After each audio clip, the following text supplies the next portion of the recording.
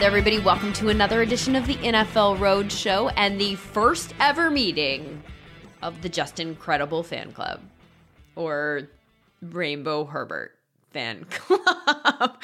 When I decided I was going to start a fan club for Justin Herbert after week one, I asked people on Instagram what I should call that fan club, and needless to say, the suggestions that I got still leave something to be desired. We're gonna keep workshopping it. Though, since week one, I think I've decided to expand the club to include Brandon Staley, and maybe just to be a Chargers fan club in general, because they're so fun to watch. By the way, I think that this is testing the strength of my relationship with my brother, and probably his listenership of this podcast. As I've noted several times in the past, he's a hardcore Raiders fan, so my newfound love and appreciation for the Chargers has been a little bit tough for him to swallow. Though I do have to say, having been in this business for so long, it is very different, my fandom, than the kind that most of you enjoy. I think for me, it's more like finding a TV show that you love and becoming obsessed with it for a while. It doesn't mean that you spurn all other TV shows. Like, the Chargers are my Ted Lasso right now. And just because I love Ted Lasso, which, by the way, freaking love Ted Lasso, it doesn't mean that I hate Succession all of a sudden. I love Succession. Don't love that it comes out only once a week and I have to wait for every single episode like it's 1997 over here, but I do love it because I love good TV like I love good football. And this season, though not last week, the Chargers have been playing very good football, aggressive football, smart football, exciting football. And it feels kind of new for them after so many years of not being able to make the play at the end of the game and not coming up clutch when they needed to. They've had such bad luck, and it feels like they may have turned a corner in that department. And I'm drawn to that. And I want to know more about it, about how they're doing what they're doing, about how Brandon Staley approaches the game and goes about making decisions, about what Justin Herbert can and cannot do at this stage of his career. I'm so intrigued. So I've called on my friend Daniel Jeremiah, who calls their games for their radio broadcasts, to attend this fan meeting as a guest speaker. We'll call him because he has some impartiality that he needs to retain to answer all of my questions about this team. And then because he obviously covers the rest of the league for NFL media, there are a few other teams I'm interested in right now that I want to talk to him about also, like the Panthers and Sam Darnold and his start to the season versus what we've seen lately, what's been different. And then while I have him here, I am also going to make sure to get his way too early thoughts on the 2022 draft, because I know, like me, you guys are dying to get a jump start on that. He is a treasure trove of NFL knowledge and also a very fun person to talk to. So let's kick this off. It's time now to break the huddle. Hurry up, let's go! 2 on 2. Ready? Order, calling to order the first ever fan club meeting of the yet untitled fan club that Lindsay is starting about the Chargers. Daniel Jeremiah, welcome! I know. The meeting is we have a gavel to put meeting in session here. Yeah. Hold on. Okay. We'll go with that. It's a highlighter, not a gavel, but it's okay. That's all I have. Yeah. I don't have a gavel. I'm not official. I don't even have a name for this fan club. Do you have any suggestions? What would an appropriate Chargers fan club that isn't already obvious and taken? Let me see. I'm trying to think now. Okay. So HBD is like happy birthday, which is a positive thing, but can also be Herbert Bosa Derwin. So we could call it like the HBD club. We could go with that. It's just so much positivity emanating. I feel like Staley needs to be involved somehow, though, because really my fandom stems from a love for Herbert and Staley. Yeah. Okay. We can do that. So if we'll work that. We'll workshop. Okay. We're going to workshop it. Yeah. Because all I've really got, the suggestions that I've got from fans so far are, let's see, we've got Rainbow Herbert.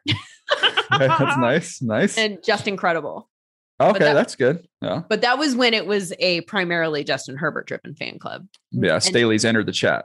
Yes, he has. It's funny. Right? I was just, and obviously we'll get to the game. It didn't go well against Baltimore, but talking to a lot of people from the Baltimore side of things, I got so many questions about Staley because they were all kind of intrigued by him, impressed by him. Like it's them in particular, I would imagine. They feel like very similar mindsets, right? In terms of those two coaching staffs and their approach to things. Very forward thinking, very it's tough to describe it. I would say very confident, but there's a humility in there that they don't know everything. Like I always think of definition of humility being curious, right? Like you're just a curious person. Can it be done better than what we're doing? Not totally married to something. We played a certain way in Baltimore when I was working there, and it was a defensive heavy team. And it was that way for, 20 years and had tons of success. And then Lamar Jackson comes along. It's like, okay, we're going to change kind of our style a little bit, what we're doing. And they've kind of put more resources on the offensive side of the ball and going forward on fourth downs and not being conservative. It's fascinating to me how you adapt or die. Right. And I think that Ravens have done a very good job of that. It's funny because you say forward thinking, and the first thing that comes to my mind, and I'm not sure that I think this is probably part of it, is like the incorporation of analytics is a big part of that, because a lot of teams feel like they're just like, no, I'm going to stick with what we're doing, which is there's evidence that suggests that there might be a better way, like you said. And in some ways people are open to receiving that information and then kind of going, okay, let's try that. And some people, fans, coaches, the whole community are a little bit less open to hearing that. I have weekly conversations that are analytics driven now with my husband. And I feel like I'm on the side of math, which is not a side that I ever thought that I would be on. No, I won't show you my report card. I'm also not the right person to be having these conversations because all the math overwhelms me very much, but I'm also intrigued by it because it feels like it's fresh information, kind of looking at the game in a way that I haven't looked at it before. And it does feel like there's a lot of evidence. Like the fourth down conversation, I think is very interesting this year. And I think on PFF, they were saying that 3rd and 1 and 4th and 1 in the last 4 years, the league has converted those situations at a 68% clip in the last 4 years. That's incredible. That's overwhelming evidence, in my opinion, that supports somebody like Brandon Staley going forward in those situations, even like he did last week when it didn't go his way last week, but it did the week before. And that's arguably why they won the game. Yeah. And when you talk to him about it, he will tell you like, he doesn't really, in terms of looking at the history, even with his own team and with their own success rate. Obviously, they've had, I think they were 7 for 7. The only one they hadn't converted was on the fake punt where Hunter Renfrow made like an all-time crazy good play. So coming this last thing, now it doesn't work this week against Baltimore, but if you ask him about it, he'll give you the same answer this week that he would give you last week, which is that he looks at each situation individually. Do I like the matchup? Do I like the play call? And then if he feels like that's in their favor and the matchup favors us, I think maybe even more so than the history of success rate on fourth down league wide. I think that would be even secondary to him. It's just saying, you know what, in this situation, we like this receiver versus this corner. We're going to come out in this formation, which by analytics tells us we're going to get this look defensively, which we know will then give us this matchup. So there's like certainties that you can play into it and say, okay, now we can look at our own math and say, okay, if we can get Keenan Allen on this corner with this play call in this coverage, they kind of take all that information, gather it all together and say, now for us, we might feel like this is an 85% chance versus maybe you'll say a league average would be a 68% chance in that situation. So they dig deep into all that stuff. And at the end of the day too, I think he's done a really good job of kind of marrying the moment with the numbers. And I think like the Browns was a great example of that. The Chargers could not stop them. They could not get them off the field. The defense had been on the field the whole time. They needed to not only go down the field and score points, they needed to give the defense a rest. So while it was a risk, and his whole thing was, look, the downside is we don't get it. We got to force a field goal. It costs us 3 points. But we have the opportunity to go get 7, which ended up, I think, being 8 because I think they even went for 2 when they went down and scored on that drive, going forward on another 4th and 7. Yep. So even the Ravens game, they don't get those 2 on their side of the field, and the defense stiffened up and held them to field goals. So they were 3 points each time, and that was a risk he was fine with taking. The analytics part of it and all of these types of conversations and odds and probabilities, do you feel like that's something that has been on your radar more in the last couple of years? Because we're seeing also national broadcasts and then, on Twitter, analytics Twitter, in particular, Troy Aikman sometimes says like, I don't understand the math there or whatever. Yeah, And they're like, yeah. I know you don't, and it feels like some of the network broadcasts haven't really quite caught up to being able to have those conversations, which I can relate to. Again, not a mathematician, like don't feel particularly strong in this particular area. Do you feel like you have become stronger in this area in terms of understanding all of that type of conversation in the last few years? Yeah. And I'm fascinated by it. Like literally right in front of me right now is like my Thursday night, like next gen stats packet where I have all these numbers and I go through and highlight it and stuff that I do on Thursday nights. And like, here's a great example. To me, you watch the tape and you can get theories. And then you get the numbers and sometimes it backs up that theory and you're like, boom, I knew that they were blitz. The Broncos, I know they're blitzing more this year. It feels like they're blitzing more and it feels like they're having success when they do blitz. And then you can pull up the numbers and find the number of pressures they have when they blitz, the success rate, the number of explosive plays that they've given up. And it kind of can match your analysis. And there's other times where you're like, man, I feel like this team's, it looks like they play with a lot of light boxes. Like they're not loading up, trying to stop the run. They're a little bit light down there. And then you look at the numbers like, no, they're average. They're like league average for the number of guys they have there. So to me, it's like kind of using your eyes and then you get the numbers that can either confirm it or can question it, which I find so much value in. Like the number that I've been obsessed with, which I don't hear really talked about on broadcast so much, but maybe more so in scouting circles. Yeah. I'm obsessed with get off, like the get off number. So the way they calculate that is for an edge rusher or for any defensive lineman is from the moment where the ball is snapped. So the moment the ball moves and both of your shoulders cross the line of scrimmage. So how fast? So in other words, we'll say in scouting, this guy's explosive. He's sudden. He's got a great get off. Like, okay, well, I could say that about 20 different guys. Now we have the actual information. And when I went metric, it's like he's 0.75, 0.85, and you can do it for individual games. You can do it for the season. And wait, how are they getting that number? So I'm sure it's all from the chips and the shoulder pads and all that kind of stuff where they can get all that data. And then with the video, they can draw the line where where the line of scrimmage is. And it's just, but we still don't know if the ball crosses the plane, but that's okay. That's a totally different conversation. Totally different numbers. Totally different. But like, that's all we need. Here's why, this is what I'm so fascinated about with analytics. I say, okay, this seems significant to me that these guys are, with these impressive get off numbers. And then I go, let me go back like the last 3 years. I'm going to look at the leaders in the most explosive, quickest get off. And let's see if they're the good players. It's all the best pass rushers in the NFL.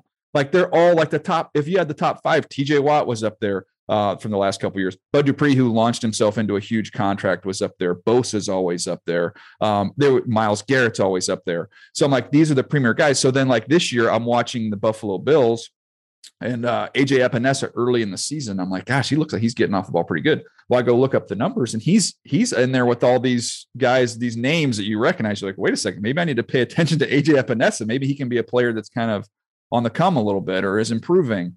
So those numbers to me like are just fascinating. Instead of just saying, man, they get off the ball. Like, no, he has the third best get off of any defensive end in the NFL. Like that's fact. So that's the fun stuff. So when you go scouting for the draft, is that something that they track at the combine or will track at the combine? So they, to me, you could track it at the combine. It's just like you're talking about their 10, right? That's what usually shows you how explosive the 10-yard split instead of for defensive linemen, the 40, who cares? You just care about that suddenness in the 10 and you look at their jumps, but it's different than being pads on. Yeah, usually they do. Usually that's a sign of somebody that has that, but you put pads on and a helmet on, you'd be surprised how different some of that can be. So the challenge is getting all this tracking data in the college game, which a lot of it exists. A lot of it exists. Not every team has access to all of it. So I think there's services that provide it, and I know it costs money. But I know in talking to some teams, they had more information than others, and that is a huge benefit when you can talk about. Here's another example. So they say a defensive lineman, like an interior defensive lineman, you know what? He plays with great hustle. He's always around the ball in the run game. Well, they can take the information And they can, at the end of every play, so as soon as a play ends, they can calculate the distance between the defensive lineman and where the ball is. So you can then say his proximity to the ball at the end of a play over a 2-year stretch of season, he's in the 88th percentile of defensive linemen for how close he is to the ball. So that tells me, A, he can probably run, and B, he plays with really, really good effort. So it just kind of, it's the generic terms that we would throw out there after seeing snippets of film. Now you can take the data over a career and put a finite number on it. Like that's a huge advantage. Let me ask you this. Are there colleges that are operating, maybe this is a stupid question, everybody knows this, that have the chips in the shoulder pads? Yeah, most of them, majority of them. Most of them do. Yeah. So Okay. they were I think it's Catapult, I think is the company that they use, but yeah, and then like the Senior Bowl, they started doing it where that would get out. They would release that to the public during that week of practice, and you can track all that data as well. I remember like that's a great example of Terry McLaurin. Like his GPS numbers were off the charts at the Senior Bowl, and it was every single rep. It wasn't like he was, just ran really fast one time. It's like this guy has an unbelievable tank. Like he just is going full speed fast all the time, was faster than everybody else out there. I love that you've put this new thing on my radar so that I can now become obsessed with something different. Because these little like areas of obsession, I love feeling. The thing I like about analytics is that it feels like it's more information, and it feels like it's making me a smarter football fan. Yeah. And as somebody who's coming at it from where I'm coming at it from, like I didn't play the game. So I'm always looking for information that I can take on. And, you said it about Staley in terms of like the humility of understanding that you don't know everything.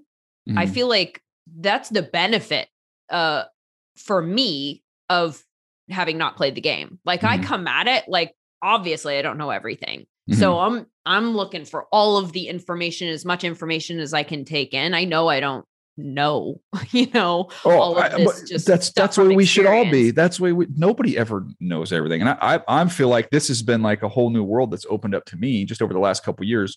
This is the first year where I've had full access to all of the next gen database. So like some of the stuff that you'll see on, and it's outstanding. It's hard to like crack that code. You're Daniel Jeremiah. Next gen, give us a free code. Yeah. But part of it was, I didn't know to the extent to which they had all this information. So I thought kind of what you get, and you can get it on NFL.com, or where you kind of get like that's like the cliff notes. That doesn't even touch what you can get accomplished and how you can sort and come up with stuff. Now, the challenge is trying to find, there's so much, it's overload. So I'm trying to find the way I'm approaching it. This is like a journey that I've been on over the last year, is trying to, okay, now that we have a couple years of data, is to go back and find, like I was saying, find numbers that are relevant in terms of, okay, this is the neighborhood. Like this is a neighborhood of players you want to be living in. And this stat, they're all here. So who are some of the people we didn't know necessarily that lived in that neighborhood, and kind of learn like, okay, this guy's better than what he's given credit for. So it's finding those significant numbers and what you like and what you don't like. And then even, to be able to watch the video now, compared to when I started, like I wasn't like in the reels, like I didn't have like splice video, but I did start in scouting. Projected on your wall. Yes, exactly. I did start when we were using beta. So it was beta tapes. And so we would, if you're a scout, you would get a FedEx box weighed a zillion tons. You would get one of those boxes every, maybe like once a month. And it would have each half of each side of the ball. So it could be, say, USC played Cal. Okay. USC offense versus Cal, first half, one beta tape. USC offense versus Cal, second half, one beta tape. So to get offense, defense, special teams, that's 3 different beta tapes. 6 different beta tapes. You'd have to plug it, pump into this thing, and you can't sort anything. Now, to give you an example, I can, through on my computer, not hooked up to anything, I can type in there, random corner from USC, and say, I want to watch. I like that you're using all USC analogies. Yeah, I'm trying to help you here. Thank you. Not a great year. So let's move on. Yeah, we'll move on. So I can say, okay, I think this guy, he plays outside, but he's 5'9". I think he's going to be a nickel at the next level. So let me pull up their top 4 teams that they played. I can watch every single rep he took in the slot. So I can watch, he's been in the slot for 32 plays. I can watch all 32 of those plays just like that. Then I might get it. You know what? I like him, but I don't know. I don't know how physically he is. Let me just watch all of his reps for the entire year in press coverage. Boom, click a button, done. What service is this? It's insane. I can't tell you that, Lindsay. Come on. Is it a special scouting service? Is this No. So this is actually, so the league has, like, we have vision, right? So you can get NFL vision. You can do a lot of those things, which is a service. You can get NFL vision, but okay. Yeah. And then PFF has a thing that they do for the league. So not only are they charting everything, but you can also tag it with video. So I can look up when I'm getting ready to do a Charger game. I can say, okay, give me all the red zone completions for the team that they're playing against. And it's just like what the coaches have. So I can just watch those, boom, boom, boom. So then you're calling the game and you're like, okay, you recognize a formation and you say, okay, look, when they go like the Bucks, when they get in the red zone, they like to go 3-by-1 formation. They always put Mike Evans singled up as X all by himself. And that guarantees them one-on-one coverage. Mike Evans has 9 touchdowns inside the 12-yard line when singled up, isolated in a 3-by-1 formation. And 6 of them, I think 9 are singled up, 6 of them inside the 12-yard line. So when they come out inside the 12-yard line and they're in a 3-by-1, you're like, well, Mike Evans is that's where the ball's going.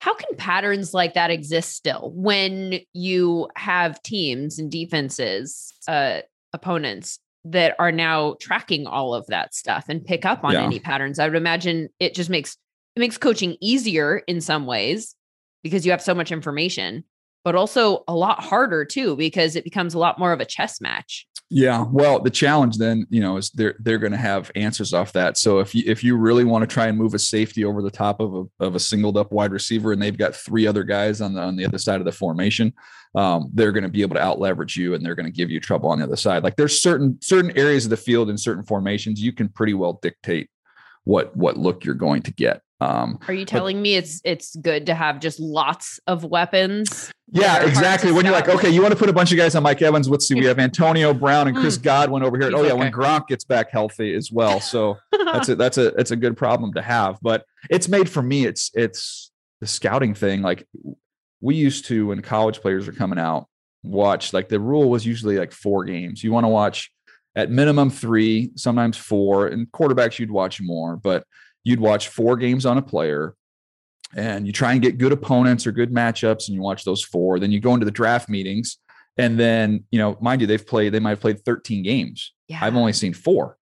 Well, now for a receiver, instead of watching 4 games, I can watch every target that he's had for the entire season. And I can get that accomplished faster than I could comb through 4 games, trying to find out where is he lined up? Right. Is he not getting the ball?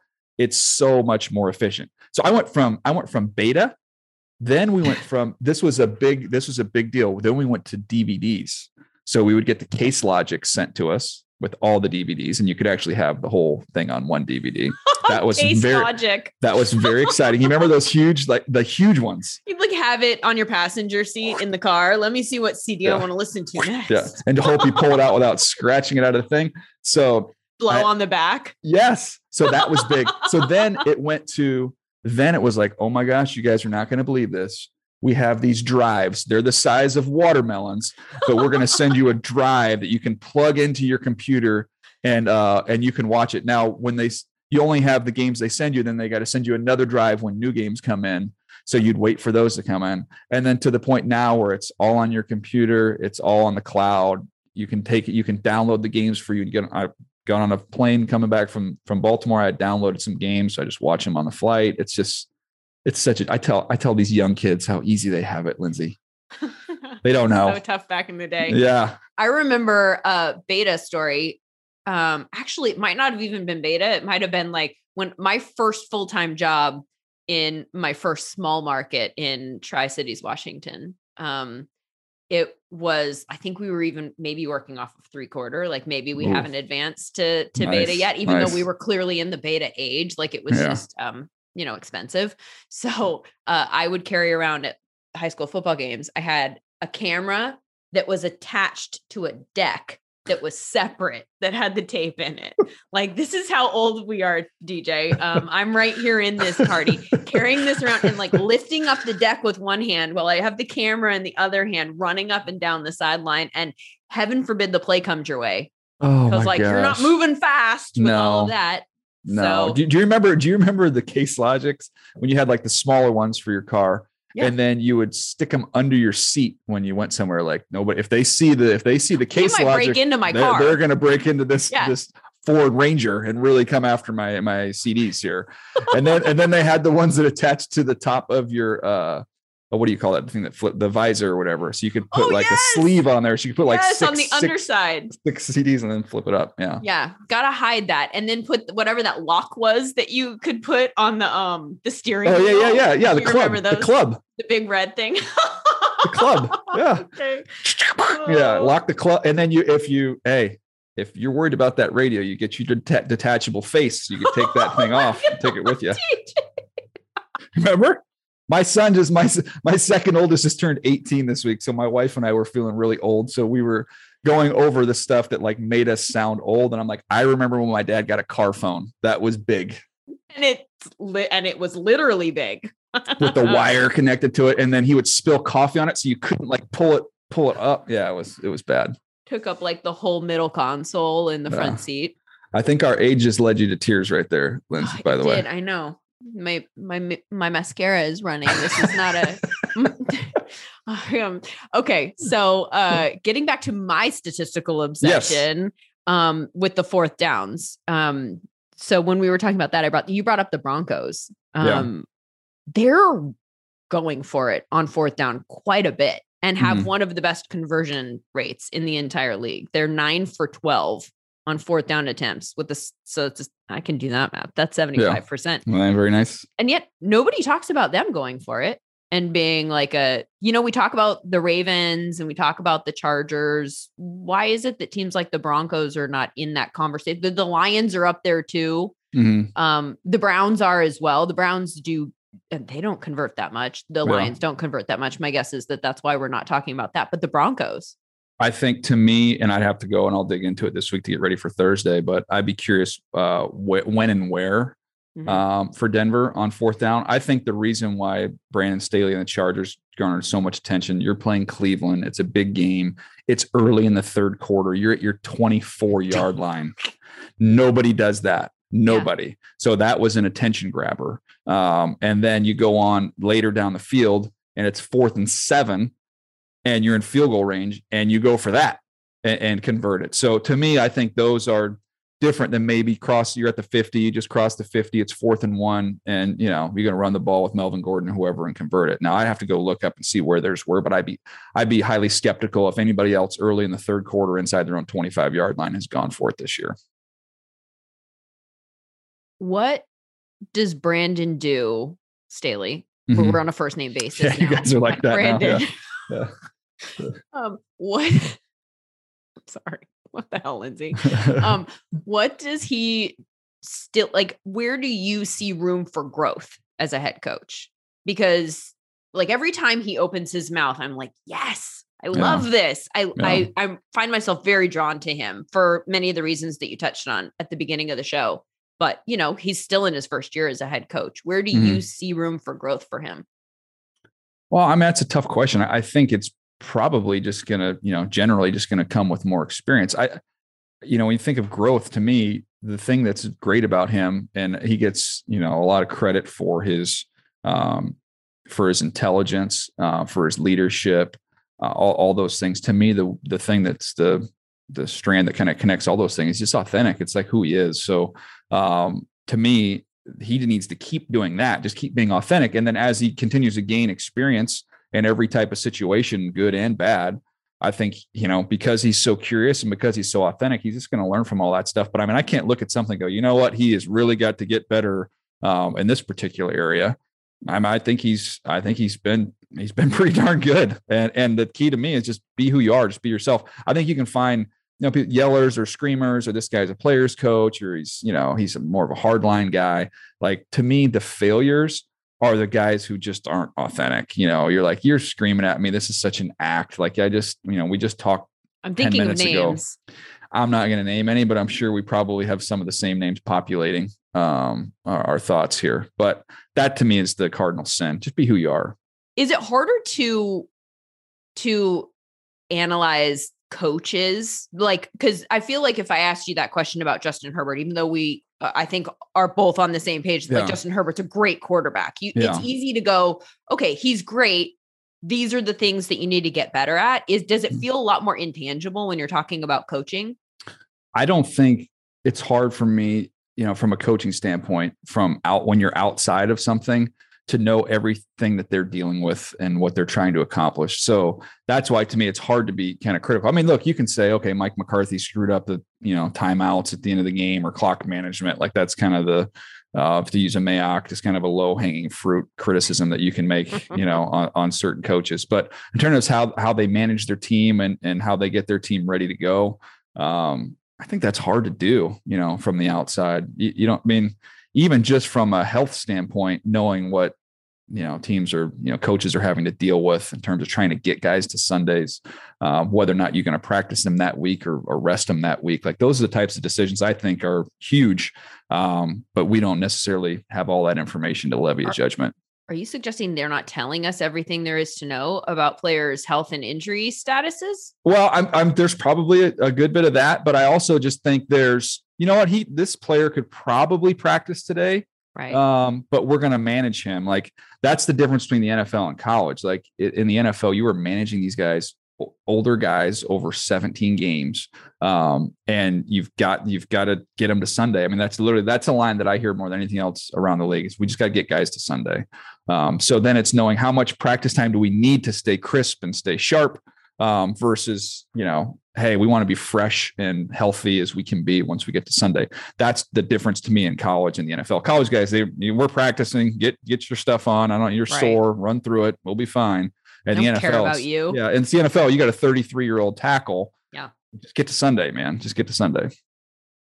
You mentioned clock management for coaches. Can you help me to understand why a coach in Minnesota or New England or wherever would take a knee at the end of a half at this point in time and just concede downs rather than try something?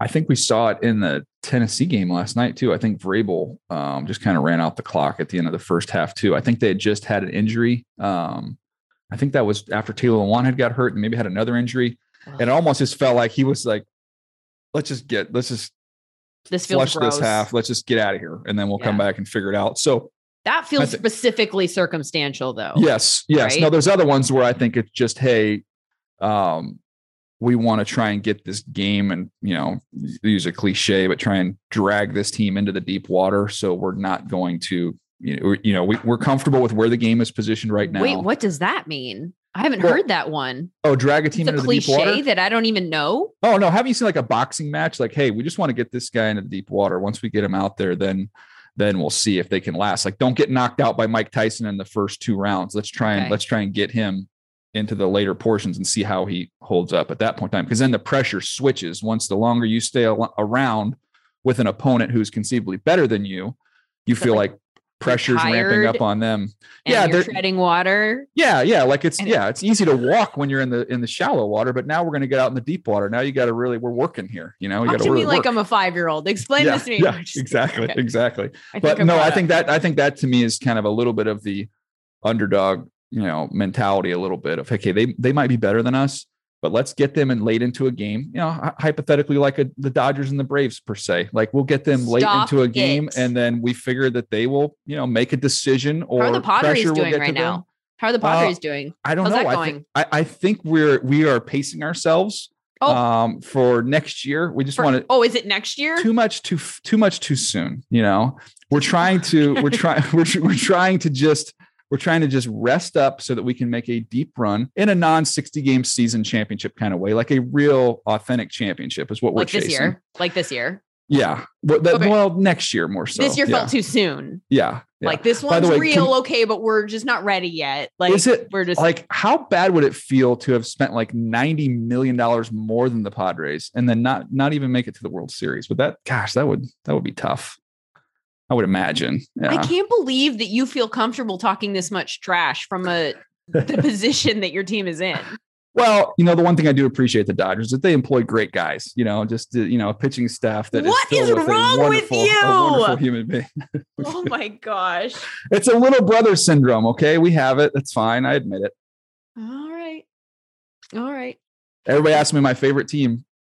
I said, well, the Padres might now be my second favorite team. Whoever's playing the Dodgers is always going to be my first favorite team. And then that's a good sign that your team's doing well. It's not when really. you just abandoned rooting for your there's team. There's nothing healthy about it against the team. But what is the hat that you're wearing right now, by the way? This is a Seattle Kraken hat. Okay. I was thinking it might be. So I haven't even seen him play a game and I feel bad, but one of my good buddies is their assistant GM there. So I was supporting him and he sent me some Seattle Kraken gear. So I was pretty fired up about it.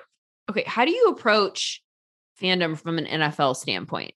Because obviously, and I believe wholeheartedly, because this is where I've come from for so long, like you really are unbiased because you deal with so many people that you like that are spread out all over the league. It's not like, but how do you approach it all? Like, because you clearly are going to find yourself in situations where you're rooting. Is it because this team is doing things like the Chargers for me right now? Like, I love the way that this team is operating. It's just, it's like appreciating a nice, piece of art or something like that.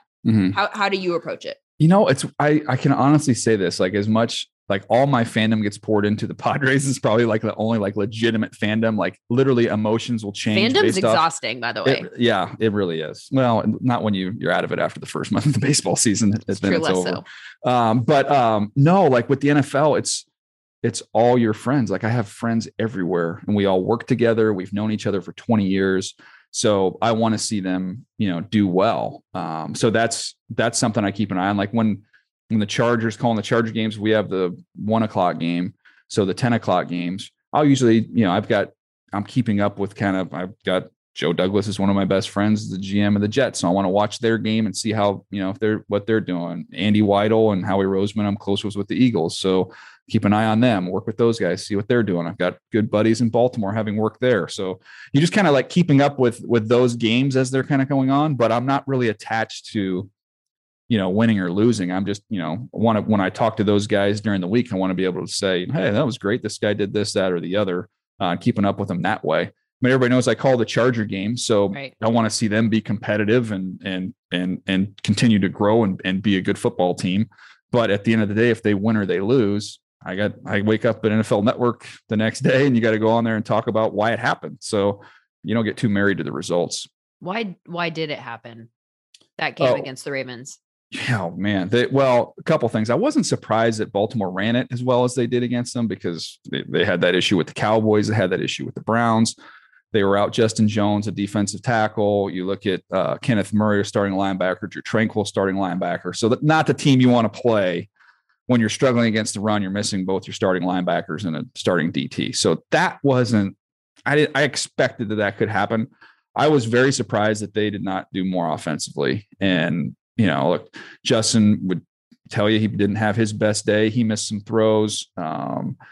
They curiously kind of went at Marlon Humphrey on some key 3rd and 4th downs, who in my opinion is by far their best coverage option right now. On the other side, I thought there were some other matchups, but for whatever reason, they didn't go there. But they just never, the touchdown that they had was off of a turnover, Kaiser White interception, which gave them a short field. Like they just did not get anything going in that game and just never found a rhythm. So that was probably the big surprise to me, but in a 17 game season, you're going to have a couple clunkers. Yeah. It feels like just about everybody has so far outside of the Cardinals, I guess. Can the Chargers win without Herbert being at his best every week? Or is that an unfair question? I guess you could say the same for a lot of teams who have really good quarterbacks, right? Like you need that high level quarterback play to be competitive in this league. Yeah. They beat Washington when they were inconsistent, didn't score a ton of points, and they should have beat the Cowboys. Lost the Cowboys 20-17, I think was the final in that game. And they had a touchdown, 2 touchdowns, I think, wiped out with penalties. So that's a Cowboy team that we see put 40 points on just about everybody, and the defense kept them in that game. And so I think they've got to figure out the run defense stuff, though. They've got the bye week right now to try and figure that out. And when you talk to them, they say that it's not really a defensive line, or even the linebacker issue. It's all 11 kind of run fit issue. So they are a light box team, and they're not going to have a lot of guys down there, but it is then incumbent on the guys in the secondary to be filling in the right gaps. It's a collective run defense. So I think when you install that new scheme with that philosophy, I guess it shouldn't be surprising that, through 6 weeks, they haven't quite got that together yet. But I think the hope is they'll get there as they go through the year. How much of the Panthers have you watched? I have not watched their tape from the other day, so I have not seen that one yet. Well, I watched them earlier. I watched them, Philadelphia, and watched some of their earlier games. But defensively, they were fun to watch. They were just flying around, really, really young, really, really fast. It feels like things changed pretty dramatically for them offensively, and this is going to be breaking news and shocking to everybody. But when Christian McCaffrey left, but not just because you're lifting him out, it feels like it changed things for Darnold. His stats in those first 3 games versus the last 3 games are dramatically different. Mm-hmm. What have you seen from him? Acknowledging you haven't seen this last week, but the last couple of weeks prior to this were sort of, the same. Yeah. I'm just going to break this one to you. He looked the same. Yeah. He's struggling. He's throwing those interceptions that we saw back in New York. We're not seeing the rushing touchdowns like we saw in the first few weeks. It looks like things are different. And I've long kind of maintained, I guess, even in New York, that I didn't know who he was as a quarterback because he's clearly had no help. Well, yeah. And he's clearly a quarterback. And I think that there are a lot of quarterbacks like this in the league who can have success that need things to be okay around him, know? And then we saw out of the gate, like when things were okay around him, he was the best version of himself. Now you lift Christian McCaffrey out. How do you think that changes things for Sam Darnold specifically? Well, I think they had, and I haven't watched tape yet. I just looking through the numbers. I think they had a bunch of drops last week, if I'm not mistaken. So many. Yeah. So that changes things a little bit from that perspective. Not great. Is that ever on a quarterback? Because I always wonder that too, because it looks like, okay, it hits the hands, but you hear receivers talk about, like different quarterbacks throwing the ball in such a way that I don't know. Look, there's a difference between ball placement and, completion percentage. I mean, you can look at that and say, okay, well, if I've got a guy in a defender in a trail position and the ball's on his back hip, so it ends up being a 15-yard catch and tackle versus being an 80-yard touchdown if he puts it on the upfield shoulder. Kurt Warner is kind of the greatest example of that, just pinpoint ball placement. Then there's not throwing guys into headaches, when you're coming into the middle of the field, being able to, steer the ball and steer him away from trouble. That's what the big time guys can do. What about touch? Yeah, no, in touch, being able to layer the ball. Like there's a ball in the Chargers game the other day where I'm trying to remember, I think it might've been, maybe it was Cook coming across on a crosser, but it was 10 to 15 yard throw. And Herbert had so much juice on that ball. Like he needs to take a little bit off, pull that back a little bit, which he's done before, but just on that particular throw, he hadn't. But that is a major factor. Throwing a nice catchable ball. I always say it's the velocity that's required for each throw. So, not every throw is going to require everything you've got. It's just what does it require from you? So with Sam though, I mean, when you take McCaffrey out, depending on what you do with him, whether you put him out in the formation or whether he's in the backfield, he's going to simplify things for you because the number of defensive looks you're going to get is going to shrink because they're going to have to deal with him. When you don't have to worry about that, we can get as exotic and we can muddy the picture as much as possible for your quarterback. And I think Sam in his history has kind of struggled with that. The Patriots, are a great example of a team that, they can muddy the picture for him and make him not see ghosts, but you can just make the look change pre-snap, post-snap, and you have underneath floating defenders that can get underneath throws. That's been Sam's kind of bugaboo, is not feeling or seeing those guys. So when you have Christian McCaffrey, that draws that attention, that simplifies the looks, that clears the picture. And then also I think it helps provide you opportunities to go run the football too, if you want to do that. So I think that's a huge factor for them. But you mentioned quarterbacks having everything in place. Have you heard what we do on our pod where we talk about trucks and trailers? Have you heard us explain that? Yes, I love it. That's it. There's certain quarterbacks that are trucks. They can pull the team and get to the finish line. Then there's other quarterbacks that are trailers. You can still get to the finish line, but they're going to be pulled by the team. And I think you can really look across the league and you can identify who the trucks are pretty quick. Which new quarterbacks are trucks? That's a great question. I think there's the hope that some of them will be trucks. Of the rookie quarterbacks, I don't think any of them are trucks at this point in time. We can say, I think Lawrence is very quickly going to be a truck who's going to make everybody around him better. He did some when he has a new coach. Well, I think that's, TBD, but I would say that's not going to be a big surprise, at least from a play calling standpoint. Maybe it's the head coach, who knows, but I would imagine they won't wait too long before they try and get somebody that can really feature him. He made 5 or 6 throws in that game were ridiculous. So he'll be a truck very soon. And I think there's other guys that have that potential. I think Mac is going to be a really good trailer. I think when you can they don't have a ton of around him skill position wise, but if they can get some speed at receiver, they got the 2 tight ends, but just getting more speed at receiver, just being a little more dynamic. He is so accurate and so consistent. I think he'll be able to give those guys a chance to make things happen with the ball in their hands. But in terms of extending plays, big time power throws, like the complete quarterback picture that we see with some of these other young guys, he's not going to be that. But man, they can win a lot of games when they put the right pieces around him.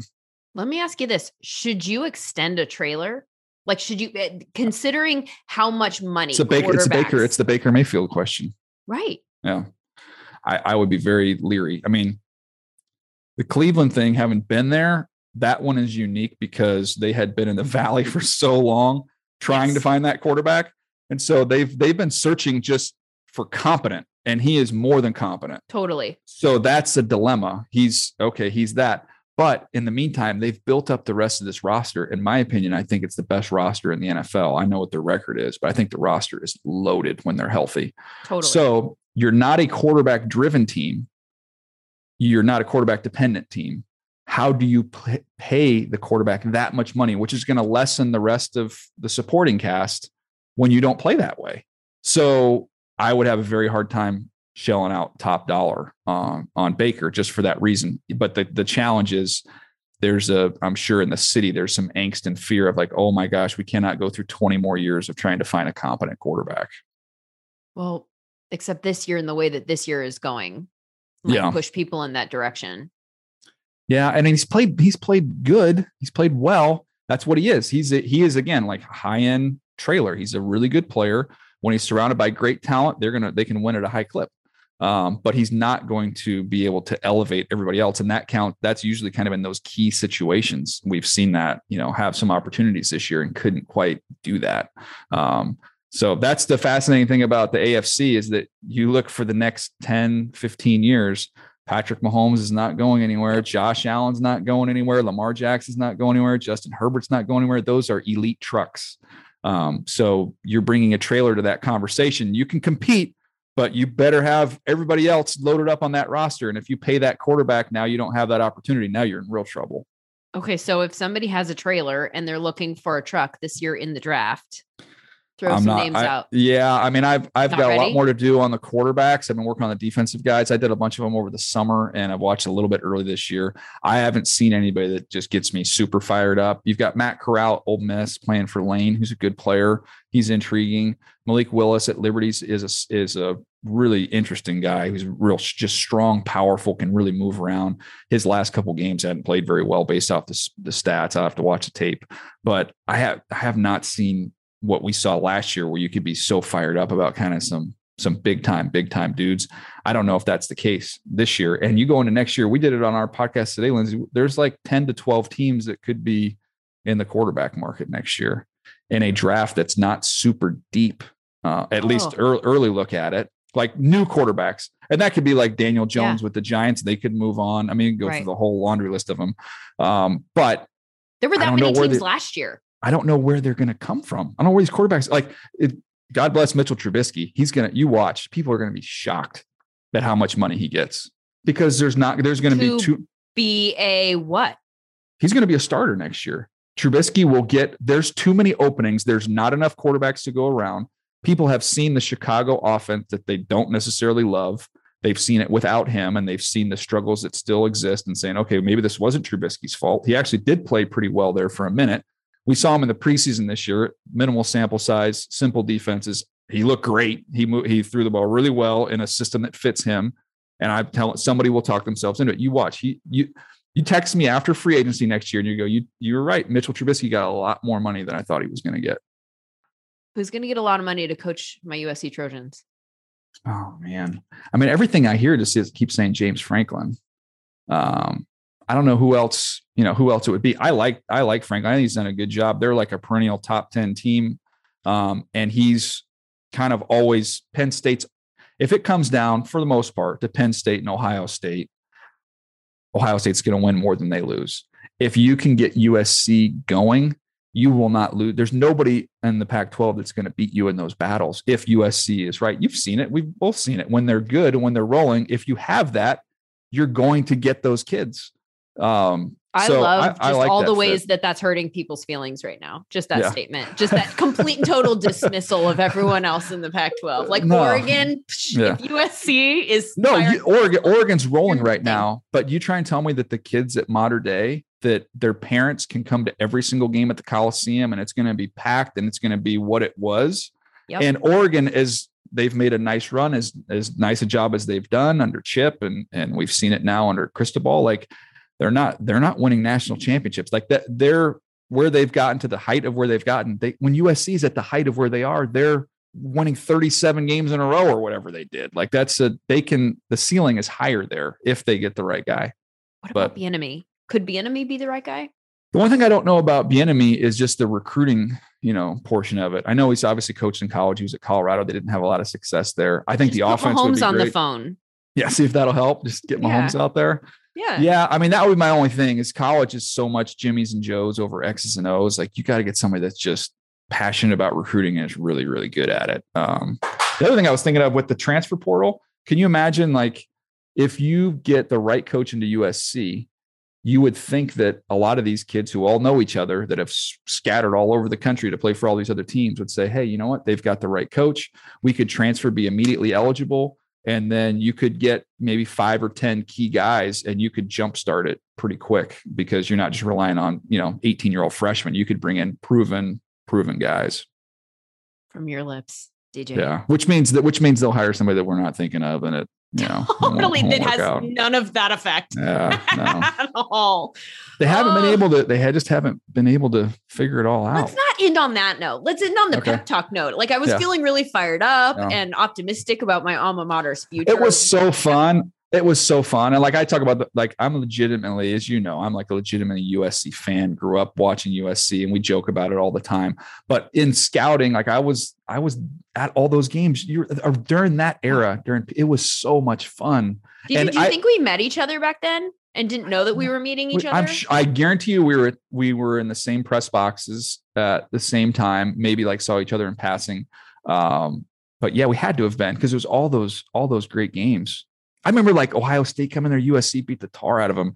Arkansas came in with McFadden and Felix Jones. They put 70 on them. Like it was insane how good those teams were. Oh, can I ask my biggest lingering question that this is my biggest miss in my entire like sports covering career? What happened to Mike Williams?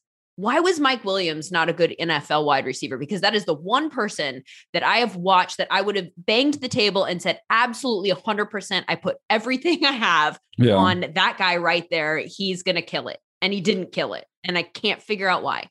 He's too big and too slow. And I gave him a good grade, but he got up to like 260 something pounds, like as a wide receiver. So he couldn't run. He wasn't fast. To begin with. Is that like an undisciplined thing? I'm sure. I don't think you get that big, at that time without having some issue there. But he just, kind of big brothered everybody they played against in college. He was just too big and too strong. It was one-handed catches and all that stuff, 50-50 wins. But if you don't have the quickness to be able to get off the line of scrimmage, that's in the NFL. It's just a different game. So to me was just, he didn't have enough juice, didn't have enough speed. And then he got too heavy. So that's kind of what did him in. Okay. Again, sad. I thought you were going to ask me about Reggie. Because that's in scouting, there's a perfect grade that you can give somebody, which some scouts will scout for 40 years and never give one. It was an 8.0 is the grade in the scale of the teams I worked with.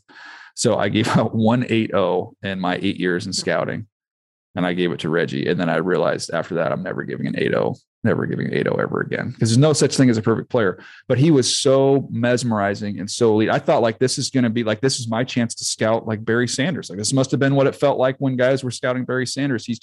He looks like he operates at a different quickness and speed than everybody else that they play against. He was so fun to watch there. And I also think if Reggie doesn't have the knees, like doesn't have the injuries and stays healthy for his full career, he's had a good career.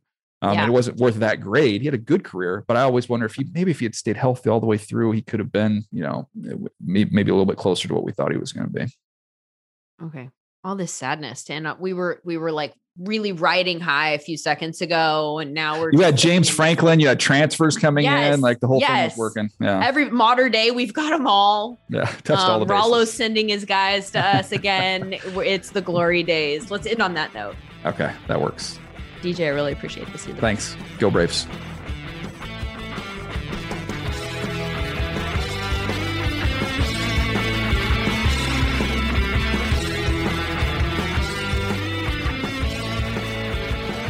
So that was Daniel Jeremiah, NFL draft analyst, Chargers color commentator, and very sad baseball troll. It's what he's resorted to. It's just sad. Anyway, you can follow him on Twitter at Move the Sticks. Listen to his pod with Bucky Brooks of the same name, Move the Sticks. Now a TV show on NFL Network on Mondays, which is a brilliant decision by the network because they're great and also like very inexpensive programming. Anyway, he's one of my favorite guys, also getting some work in for Amazon these days. I thought that was going to be a little bit more Charger-centric, our conversation, than it turned out to be. So I hope you don't feel misled. But I really enjoyed where it went.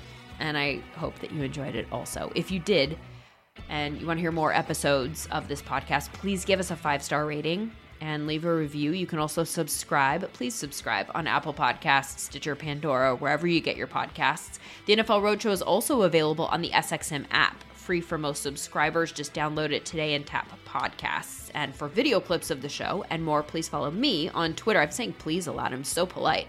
My Twitter handle is Lindsay_Rhodes. My Instagram handle is Lindsay Rhodes NFL.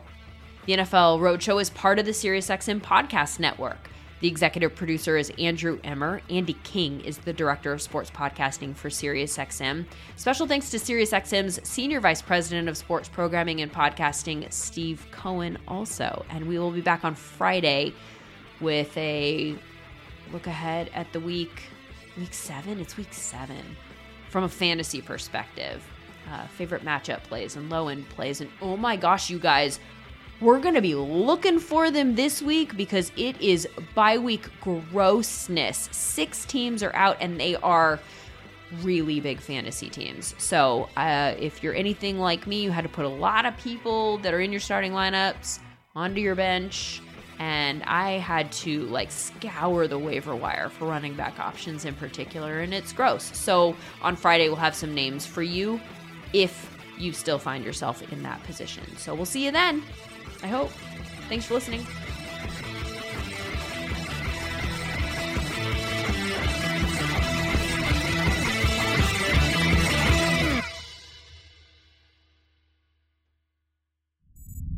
SiriusXM Podcasts.